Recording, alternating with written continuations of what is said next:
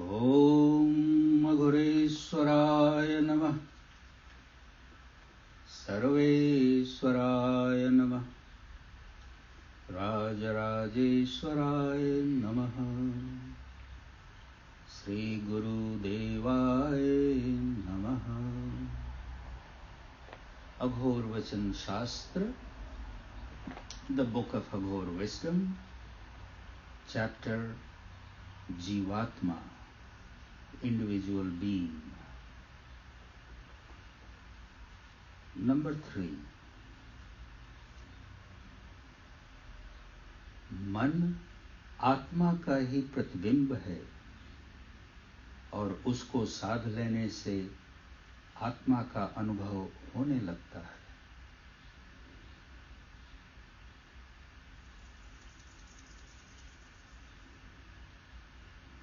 मन आत्मा का ही प्रतिबिंब है और उसको साध लेने से आत्मा का अनुभव होने लगता है।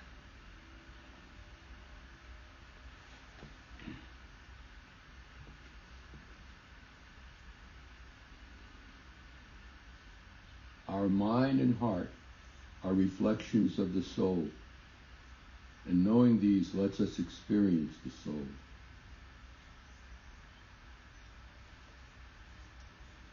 Our mind and heart are reflections of the soul, and knowing these lets us experience the soul.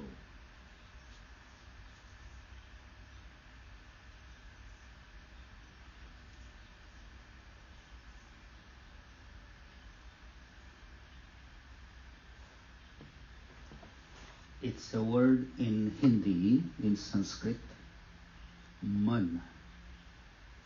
Man is translated as mind or heart and mind. I like to call it heart-mind. Man is the one that inspires us. The inspiration comes to do anything. It's the man that says, I like this, I dislike this, I want this, I don't want this, I don't care, I care. All these things that comes,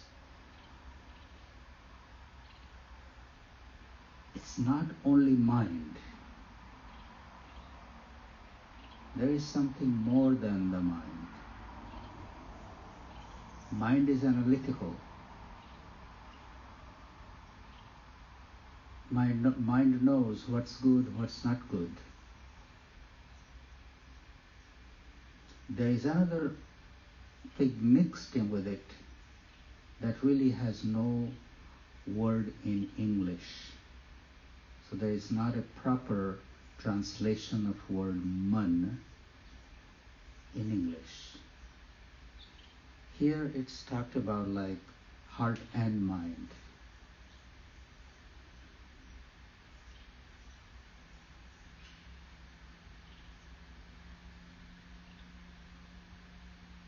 Heart mind.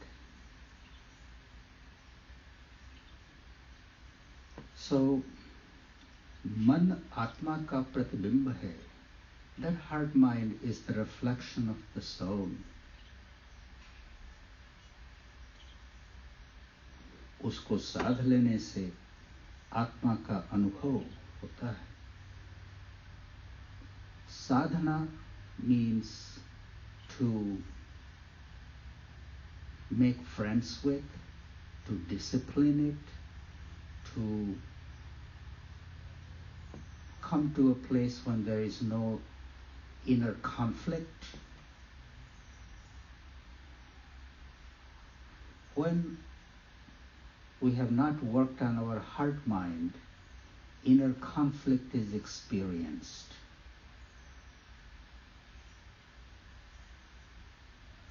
We want to do something, but we don't. We don't want to do something, but we do. But whatever we have to do, we have resistance. So these are the examples of an undisciplined, untrained heart-mind. So the day heart-mind, a seeker, a yogi, a practitioner, an individual, keeps working on the self, and the day arrives when there is no conflict. Whatever is natural, spontaneous, it is done. So this is an example of a perfected heart-mind. So that's the word Baba has used. When the heart-mind is perfected, we begin to experience the soul that's eternal. That part of the self which is eternal, that does not die with the body. When there is no inner conflict towards anything, when there is a total acceptance, oneness, that Atma dwells within us, we remain unaware of it because of our undisciplined mind.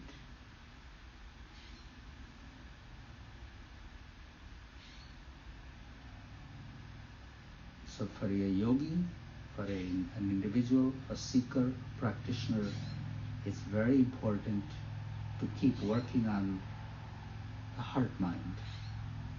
Keep looking at our resistance, keep looking at our conflict, inner conflict.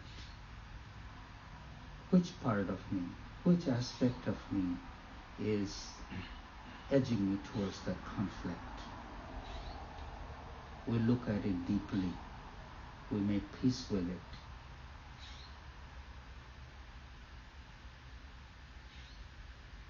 And it's easier to work on it if we keep our goal high.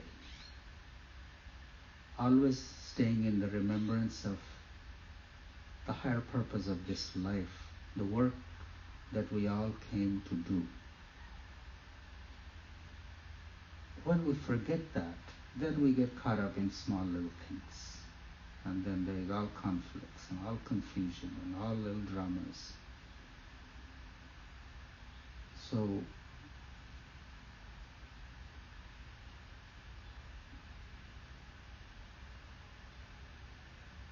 we are blessed when we are staying on track of perfecting our heart-mind.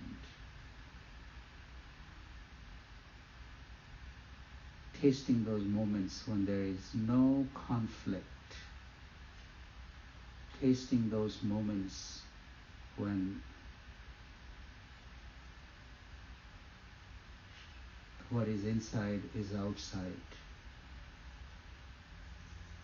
That connection with God. The Atma is also called the God particle within us.